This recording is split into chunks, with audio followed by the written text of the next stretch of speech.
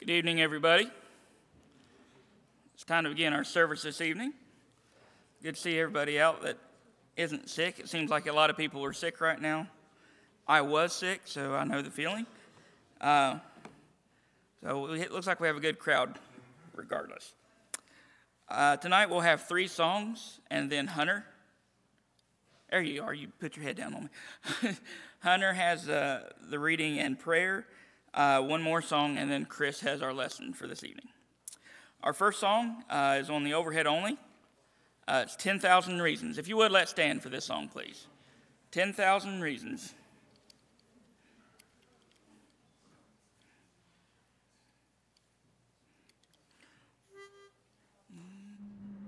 Bless the Lord, O my soul, O my soul, worship His holy name. Sing like never before, O my soul, I'll worship Your holy name.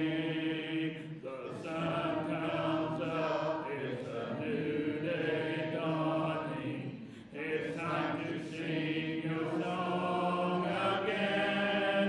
Whatever may pass and whatever lies before me, let me be singing when the evening comes. Bless the Lord, O my soul, worship His holy name. Sing like never before, O my soul, I'll worship Your holy name. You're rich in love and You're slow to anger. Your name is great and Your heart is kind. For all Your goodness I will keep on singing. 10,000 reasons for my heart to find.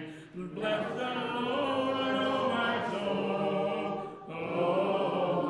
soul, worship His holy name. Sing like never before, O my soul, I'll worship Your holy name. And on that day when my strength is failing, the end draws near and my time has come, still my soul will sing Your praise unending. 10,000 years and then forevermore. Bless the Lord, O my soul, worship His holy name. Sing like never before, O my soul, I'll worship Your holy name. I'll worship Your holy name. Please be seated. Our next song is number 821. 821, Hide Me, Rock of Ages.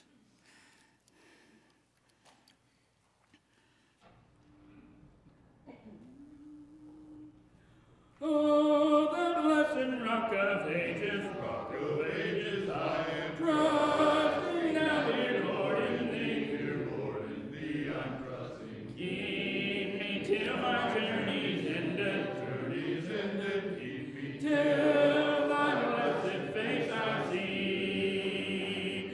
Hide me, O blessed Rock of Ages, till Thy blessed face I see. Thy face I see in glory.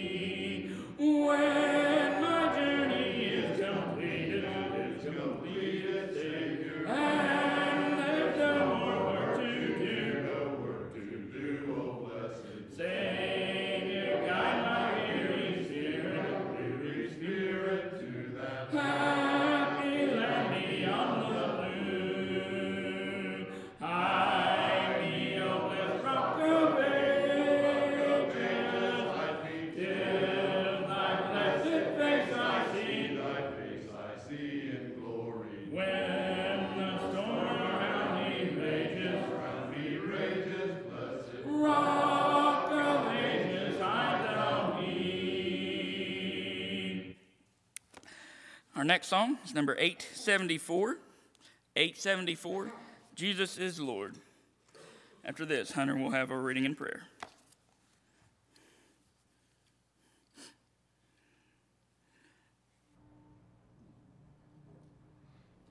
Jesus is Lord, my Redeemer. How he loves me, how I love him. Young is risen, he is coming. Lord, come quickly.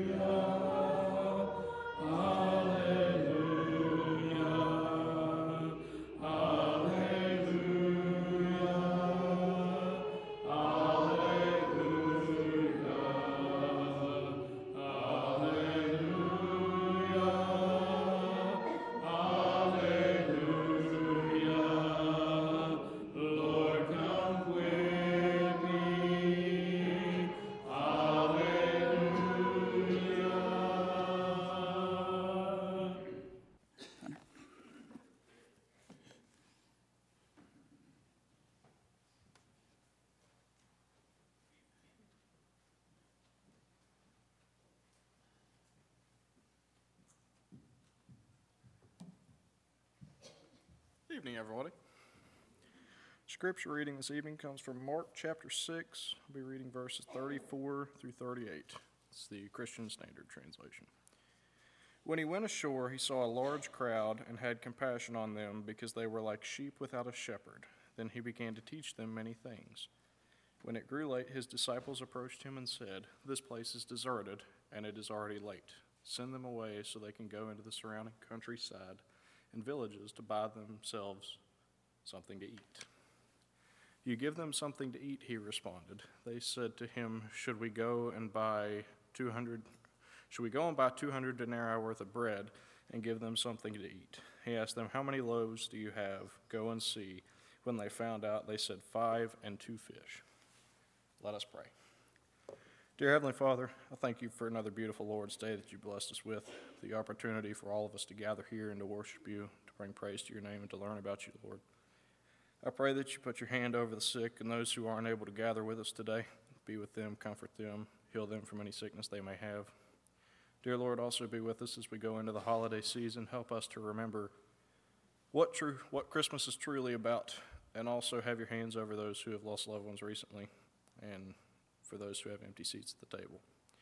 Be with us all as we hear Chris's lesson. Let us take something away from it. Let us learn about you and how to be better servants to you, dear Lord.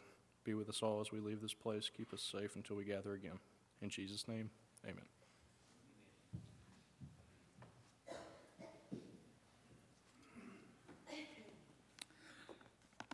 Our song of invitation this evening is number 589. If you are using songbook and want to mark that, 589. Now, if you would, let's stand, and we'll sing number 44, Anywhere is Home. 44.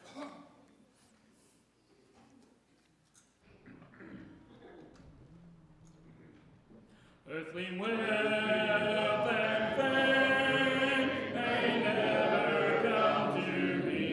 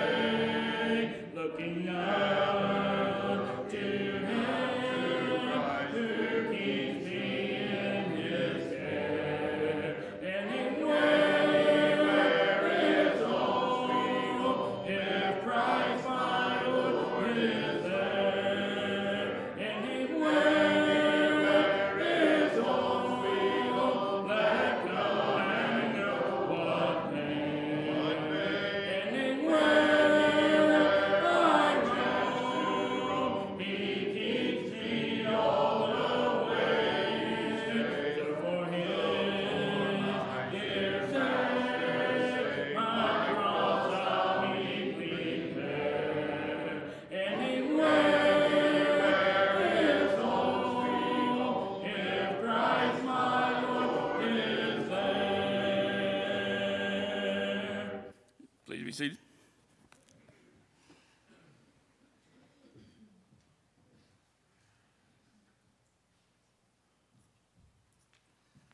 Good evening. It's been a really short day, apparently. Tonight we're in Mark chapter 6. Mark chapter 6, that's where we're going to start anyhow. We're in a series, we're called What are the Shortest Verses About, What the Shortest Verses Say About Evangelism. So we just kind of looked at some of the shortest verses in the Bible. This one comes from Mark chapter 6, verse 42. But we're looking at some of the shortest verses in the Bible and seeing what they have to tell us about evangelism. Next year, our theme, the whole year, is going to be on evangelism. So we kind of wanted to get a little bit of a jump start. And so this series is going to take us through the month of January as well. So in Mark chapter 6, what's going on? Well, it's the feeding of the 5,000. You heard the reading tonight. And so as you approach this scene, the people have been with Jesus for several days at this point, and he is afraid that if he sends them away, as the apostles want him to, just for a logical reason, there's no food anywhere near here. If he sends them away, then the most likely event is the people will faint for lack of food. And so he says, you guys are going to be the ones that give them some food. And so the disciples look around and go, well, we don't have any food. And says, well, go around and see what you can find. And they happen to find a little boy in his sack lunch. And they bring the little boy and his lunch to Jesus. And he says, it's enough. What's so interesting about this story is, at the end of this story, they take up baskets and baskets full of leftovers. Noting to the crowd, of course, the power of this particular miracle. Thank you. I lost my bottle of water this morning. I couldn't find it, and that's what I was looking for earlier. And so, Gary, thank you. So they start looking for this little boy, and they find his lunch, and Jesus disperses the lunch among the 5,000 people. What's so interesting happens in Mark chapter 6, verse 42. So 5,000 people sit down, and they all ate and were satisfied. That's not going to be the last time you hear the word satisfied throughout Mark's gospel. He likes this word, and you're in a section of his gospel where he's going to play this word up, and he wants you to see something about this particular word. In fact, you're going to find it several times in this little section. The next couple of chapters or so in the Gospel of Mark, you're going to find this word used a couple of different times. He uses it here in Mark 6, verse 42, obviously. He uses it again in Mark chapter 7, verse 27, as he heals the Syrophoenician woman's daughter. She's possessed by a demon, and so Jesus is going to heal the little girl. But what's so interesting here is let's just go over there and read. Mark chapter 7, verse 27. Mark 7, verse 27. The lady says, Jesus says, and he said to her, let the children be fed first, for it's not right to take the children's bread and throw it to the dogs. But she answered him, yes, Lord, yet even the dogs under the table eat the children's crumbs. And he said to her, for this statement you may go your way, the demon has left your daughter. Sure enough, verse 30, she went home and found the child lying in bed and the demon gone. Our word here is fed. If you go back and you look at the original, he's using the same word he used in Mark 6:42. And she's satisfied, she's filled. So what's his point with these two passages here? As he's obviously trying to do something. Well, what's he trying to prove? What's he trying to get you to see? Well, maybe the third one clears it up for us. Mark 8:8 is the feeding of the 4,000, and they too sit and they too are satisfied. So Jesus can meet all your needs. I think that's what Mark is trying to get across to us here. If you're looking to have needs met, Jesus is the only one who can do those things. He's the only one who can meet your physical needs. He's the only one who can meet your spiritual needs. He is the great sustainer, the great satisfier. And so if you're looking for help, you go to him for that help. He is the only one who can do that. And so what do we gain from that? What's that telling about evangelism? Well, certainly if he can satisfy 5,000, 4,000 people off a boys' lunch, he can certainly equip you to do the work of evangelism. And so all things are possible through him.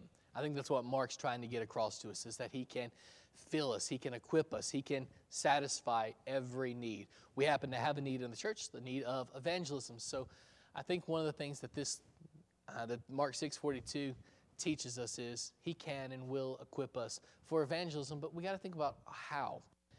Go to Luke chapter 10. In Luke 10, you find a different scene going on. This is not the feeding of the 5,000. In fact, this is the sending out of evangelists. Luke chapter 10, starting in verse 1. After this, the Lord appointed 72 others and sent them ahead of him, 2 by 2, into every town and place where he himself was about to go. And so he is going on a missionary trek. He's looking forward to evangelizing and going into different parts of the country, but he's going to till the ground, so to speak. Before he gets there, he's sending these 72. It's not just the disciples, it's more than just the 12. He's sending these 72 evangelists, including the 12, out to help till the ground for him. Something we need to understand is there's people that have been tilling the ground for you before you ever met the person that you're trying to convert. Someone else has already tilled the ground. Paul would say in 1 Corinthians 3 that he planted, but Apollos watered, and God gave the increase. He sees in this setup co-workers, people that have come before him, people that will come after him, and he sees himself as part of a greater picture. And so as you try to evangelize to people, you're not alone. You have a history of people coming ahead of you, talking to that person, tilling the ground, so to speak. But you've also got a history of people coming after them that will encourage them and continue to till that ground. This is certainly true for Jesus. Even the Father did this for him. You remember a guy named John the Baptist, of course. He tilled the ground for Jesus himself, coming to make straight the paths of the Lord, right? He's calling people to repentance. Jesus needed someone to till the ground for him, and John the Baptist served that in that capacity for him. And so we understand that as well. The people that we're trying to evangelize, we're not the only ones who are trying to evangelize them. There are people that have come before us that are and have worked on them. Like Paul would say, I planted, but nothing happened. He was in Corinth for a good long time, and I'm sure there were people that rejected his evangelistic hopes. There had to be people there that turned even the great Apostle Paul away. Can you imagine sitting in a Bible study with Paul and going, I don't think that's true. I know it had to have happened, though. And so he understands that he's just part of a greater whole. Now, that's encouraging to us because some people are going to tell me no, but they're going to tell you yes. We keep on tilling the ground, right? It's just like a good garden. If you have a garden, Kelly and I have a garden in our backyard now, and so every year I've got to rent a tiller and till that thing, and it's hard work, right? But it's helpful. It's necessary work. And that's what we're doing as we try to evangelize people. We're tilling ground. And they may not say yes to us. They may not want a Bible study with us. They may not be converted through our efforts. But you're planting. And someone else may come along months or years down the line, and they'll water that seed, and God will give the increase there. So I think that's helpful for us as we think through Luke 10. Even Jesus needed somebody to till the ground for him. And John the Baptist serves in that capacity, as well as these 72 evangelists that he sends out serve in that capacity here for him. So we should not be discouraged if we don't see immediate results. Someone else is coming behind us to water the plant that you planted. Second thing, he sends these people out 2 by 2. I wonder why. Why doesn't he just send them out 1 by 1? They could have covered twice as much territory. Why does he send them out 2 by 2? Well, I think some of this has to do with encouragement. These guys need encouragement. Discipleship, evangelism can be a discouraging job. And so he sends them out in pairs.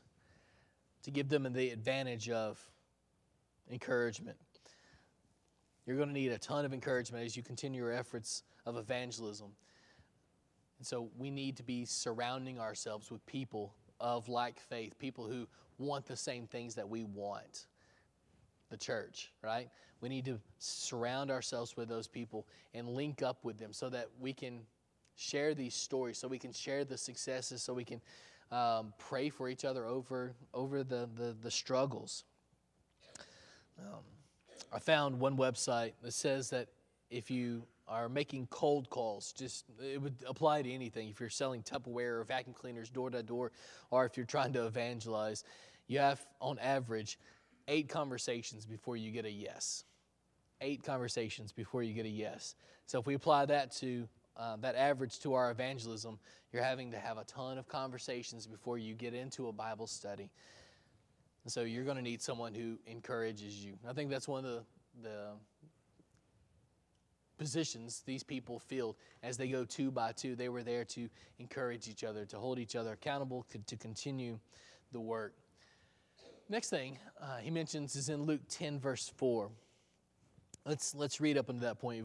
We've got till 10:1. Let's read 2 through 4. And he said to them, "The harvest is plentiful, but the laborers are few. Therefore pray earnestly to the Lord of the harvest to send out laborers into his harvest." That's not the first time you've heard that, is it? He says that again in Matthew chapter 9, 35 through 38. He's going to mention this exact same thought because he knows that the broken will come to him. He's just afraid that those of us who know will never tell them. So he prays for people to be sent out into the harvest. There's so much work to be done out there. So many souls that are looking for answers. They're looking for someone to satisfy them, and they're looking in all the wrong places. And we have the answer. And if we don't share it, how shameful is that?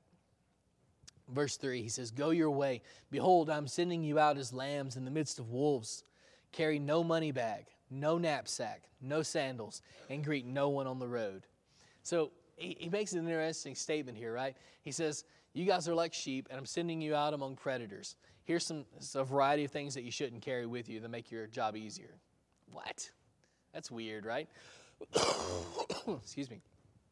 He wants them to be completely dependent on him. Sometimes we depend on other things. The knapsack, an extra pair of clothes, the money bag, the extra sandals. All these are things that we would normally depend on. He says, you don't depend on those things. You depend on me. Because the power is not found in money. It's not found in our wisdom of bringing an extra pair of clothes or more sandals. It's found in him. What's really interesting, though, is he says, greet no one on the road. Now, you're probably familiar with this idea of first century Jewish hospitality.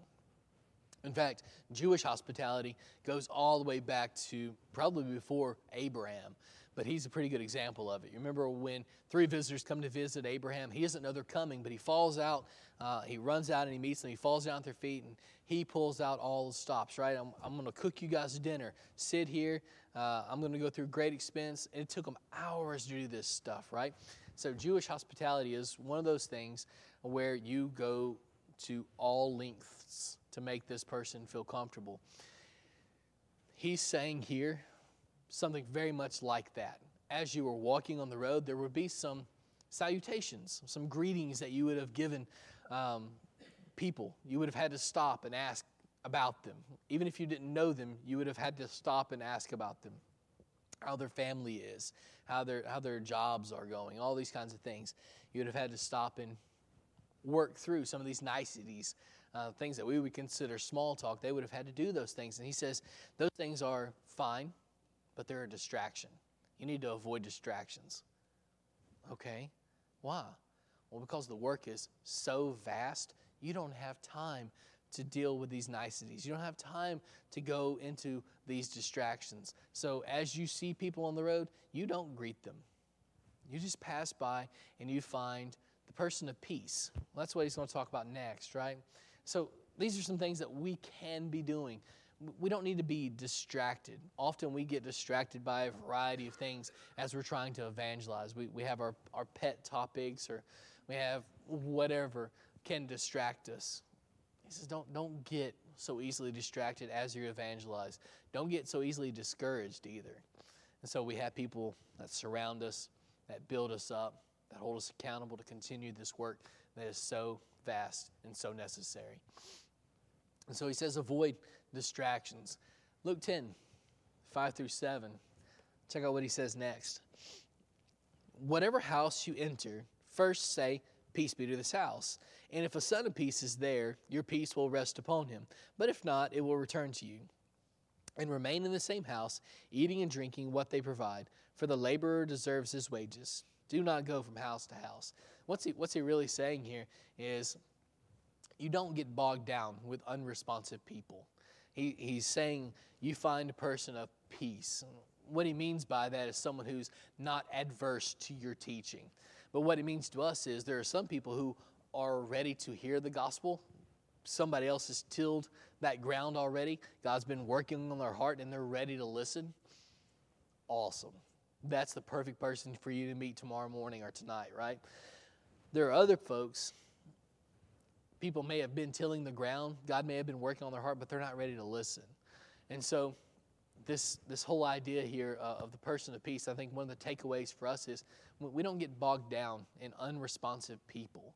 Sometimes we spend a lot of our bandwidth, we spend a lot of our time, our energies trying to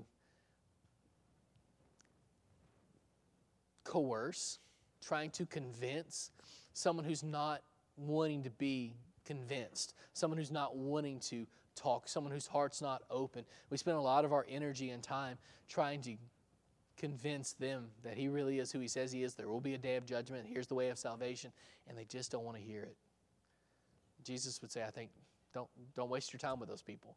In fact, later he's going to say, shake the dust off your feet. Move on. Now, caveat. There are people like that are in your family, that are your close friends, that are just in your life. We all have a certain number of people that are connected to us, right? And if one of those people in your life that's connected to you in this tight-knit way is unresponsive, I'm not saying stop working with them. I'm saying don't focus on them. You only have so much time. You only have so much energy to give to anything, evangelism included.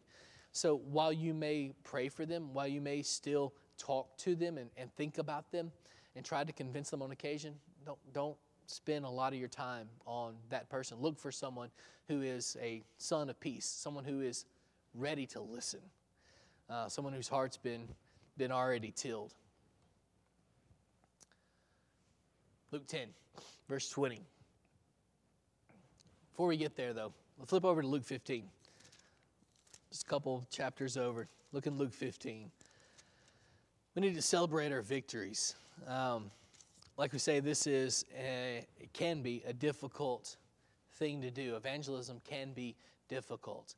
And so it's easy to get discouraged in the midst of it, especially as it's a lifetime obligation. It's not something you do this week. It's not something you do this month. It's something you do for the rest of your life because it's who we are. It's where our hearts are. It's what our hearts long for is people who are far away from him to come close to him.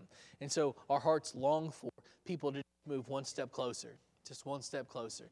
And everything that looks like they're moving one step closer is a good sign, and we rejoice over that. That's a victory for God as they move one step closer to him, because eventually somebody's going to come along and they're going to take one more step, and they're going to take one more step, and then they're going to be baptized. They're going to become a part of the family. They're going to be saved. And so this is important to celebrate our victories. Look here at what's going on in Luke chapter 15. You've got 3 different parables Jesus is going to tell here. The first one is about a lost sheep. Guy has 99 sheep, loses one. And what does he do? Well, he puts the 99 over here, and he kind of risks their safety. But he goes out and he finds the one, risking himself, risking the 99, but he goes out and he finds the one. What's he do? The important part for us today is what does he do when he finds the lost sheep? Oh, he throws a big party. He rejoices, right? What about the lady who's lost coins? She's got 10 more. She's got 9 more. She only loses 1. But what does she do? She sweeps the entire house, and when she finally finds it, She throws a big party, rejoices. The final story Jesus tells is probably the most poignant out of these three. He tells the story about a man who has two sons. One son stays with the father and is respectful and to some extent loves the father like he should, but the other son is rebellious and leaves the father's house and does things that the father would not agree with. And so he's in a faraway country, far away from the father, but eventually he comes back and he comes to himself and he comes back to the father. We remember what the father does. He throws this massive party because what was lost has been found. What was dead is now alive again. And that's the power of evangelism. People can live again, go from life of dead works to power and transformation. And you just see it happen when their priorities change, their life changes. God's gotten a hold of them and He's done something and He's changed them. That's the power of the gospel. And you see that here, but what's interesting for us tonight is these people celebrate their victories. We need to do that. We need to take time to celebrate the victories, even the small things.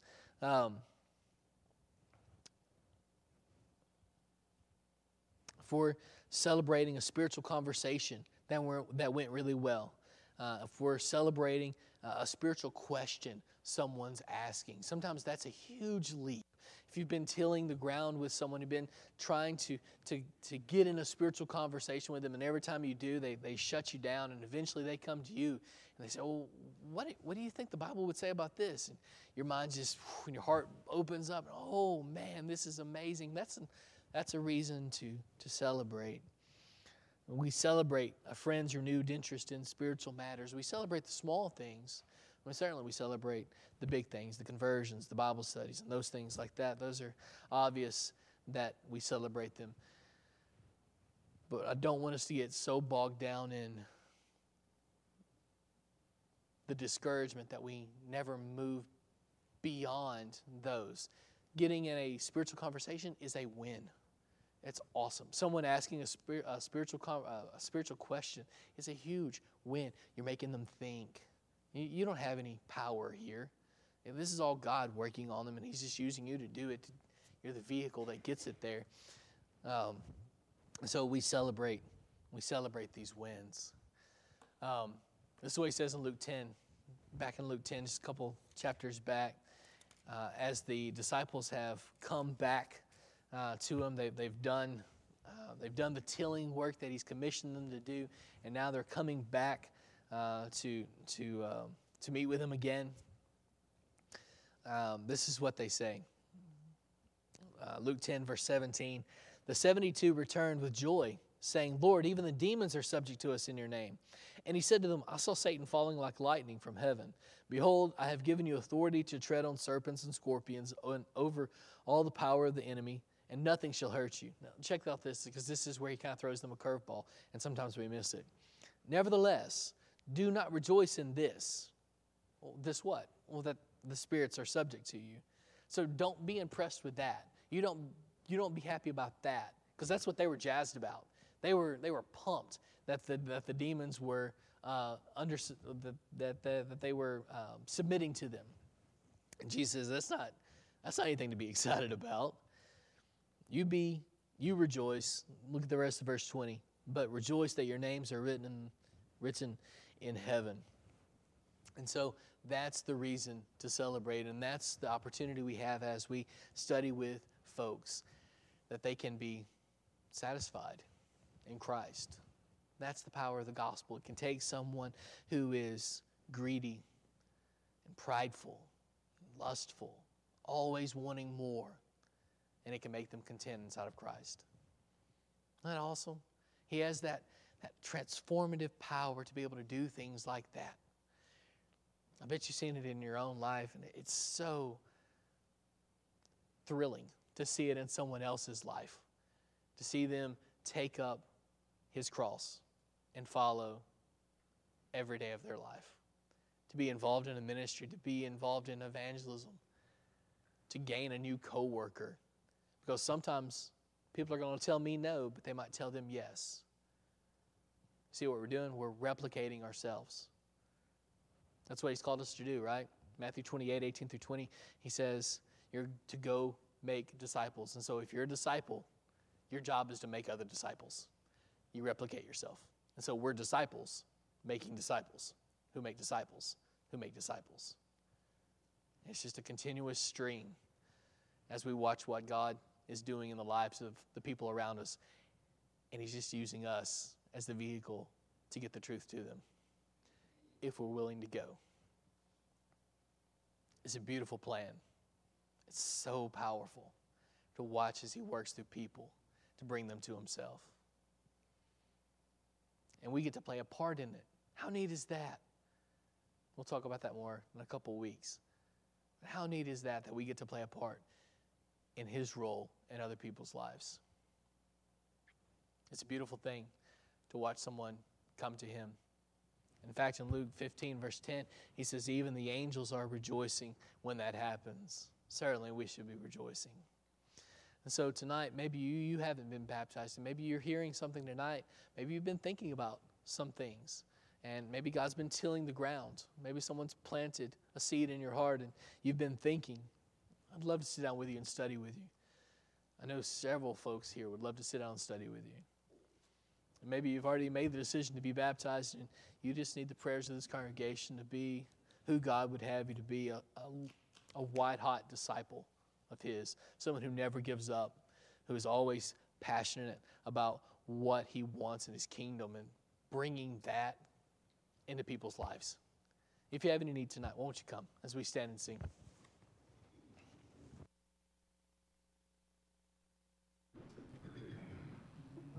Are you sowing the seed of the kingdom, brother, in the morning, bright and fair? Are you sowing the seed of the kingdom, brother, in the hope of a noonday flare? For the harvest time is coming on, and the reaper's work will soon be done. Will your sheaves be many? Will you garner any for the gathering at the harvest home? Are you sowing the seed of the kingdom, brother, in the still and solemn night? Are you sowing the seed of the kingdom, brother, for a harvest pure and bright? For the harvest time is coming on, and the reaper's work will soon be done.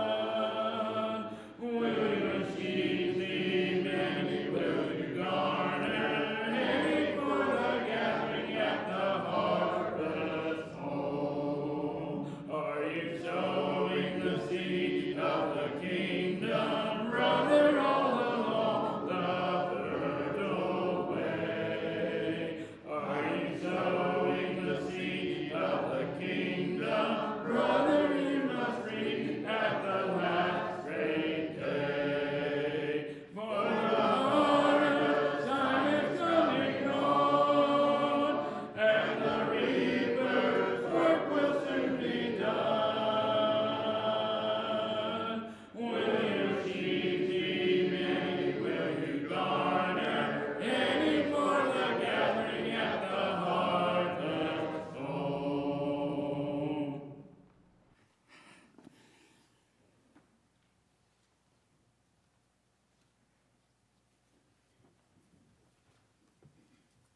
Good evening, church family. A couple announcements before we are dismissed. As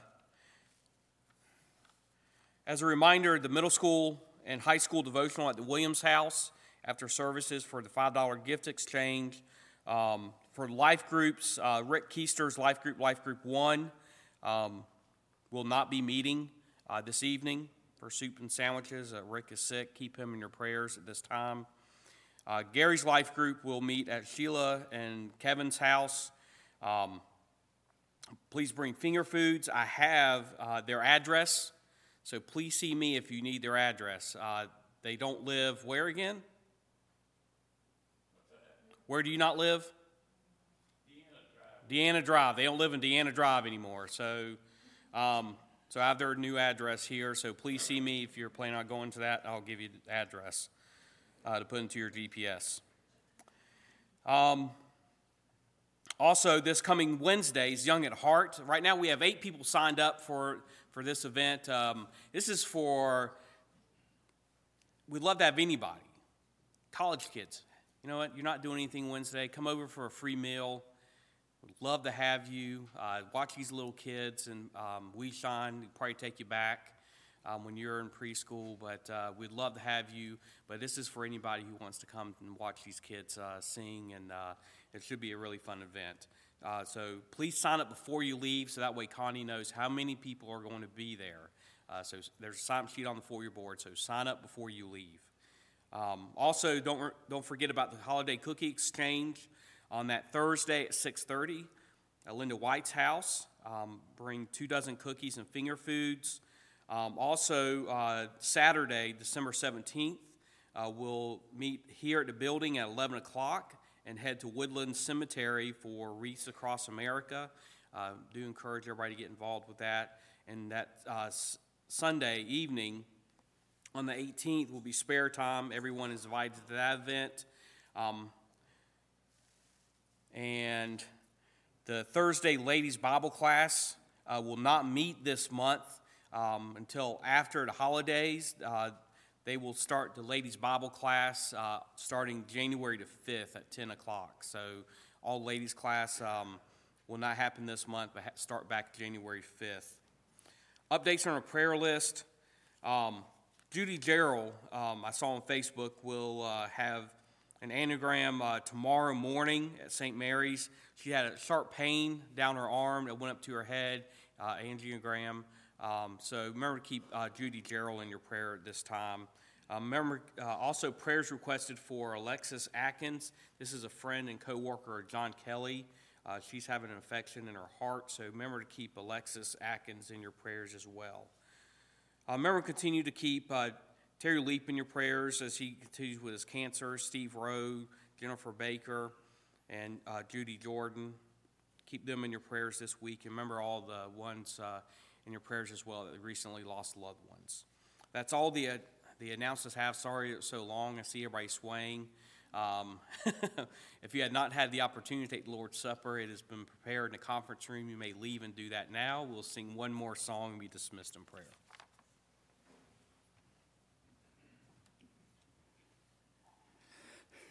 David, I didn't know where you were going with asking somebody where they don't live anymore. I'd have said something crazy like Harlem just to see what he would. You had a lot of options there. Our last song this evening is number 839. 839, When All of God's Singers Get Home. What a song of delight in that city so bright. We'll be walked beneath heaven's fair dome. How the ransoms will raise, having songs in his praise. When all God's singers get home. When all God's singers get home. When never sorrow will come. There'll be no place like home. When all God's singers get home. Having overcome sin, hallelujah, amen. We'll be heard in that land o'er the throne. Every heart will be light, and his face will be bright. When all God's singers get home. When all God's singers get home. When never a sorrow will come. There'll be no place like heaven, my home. When all God's singers get home.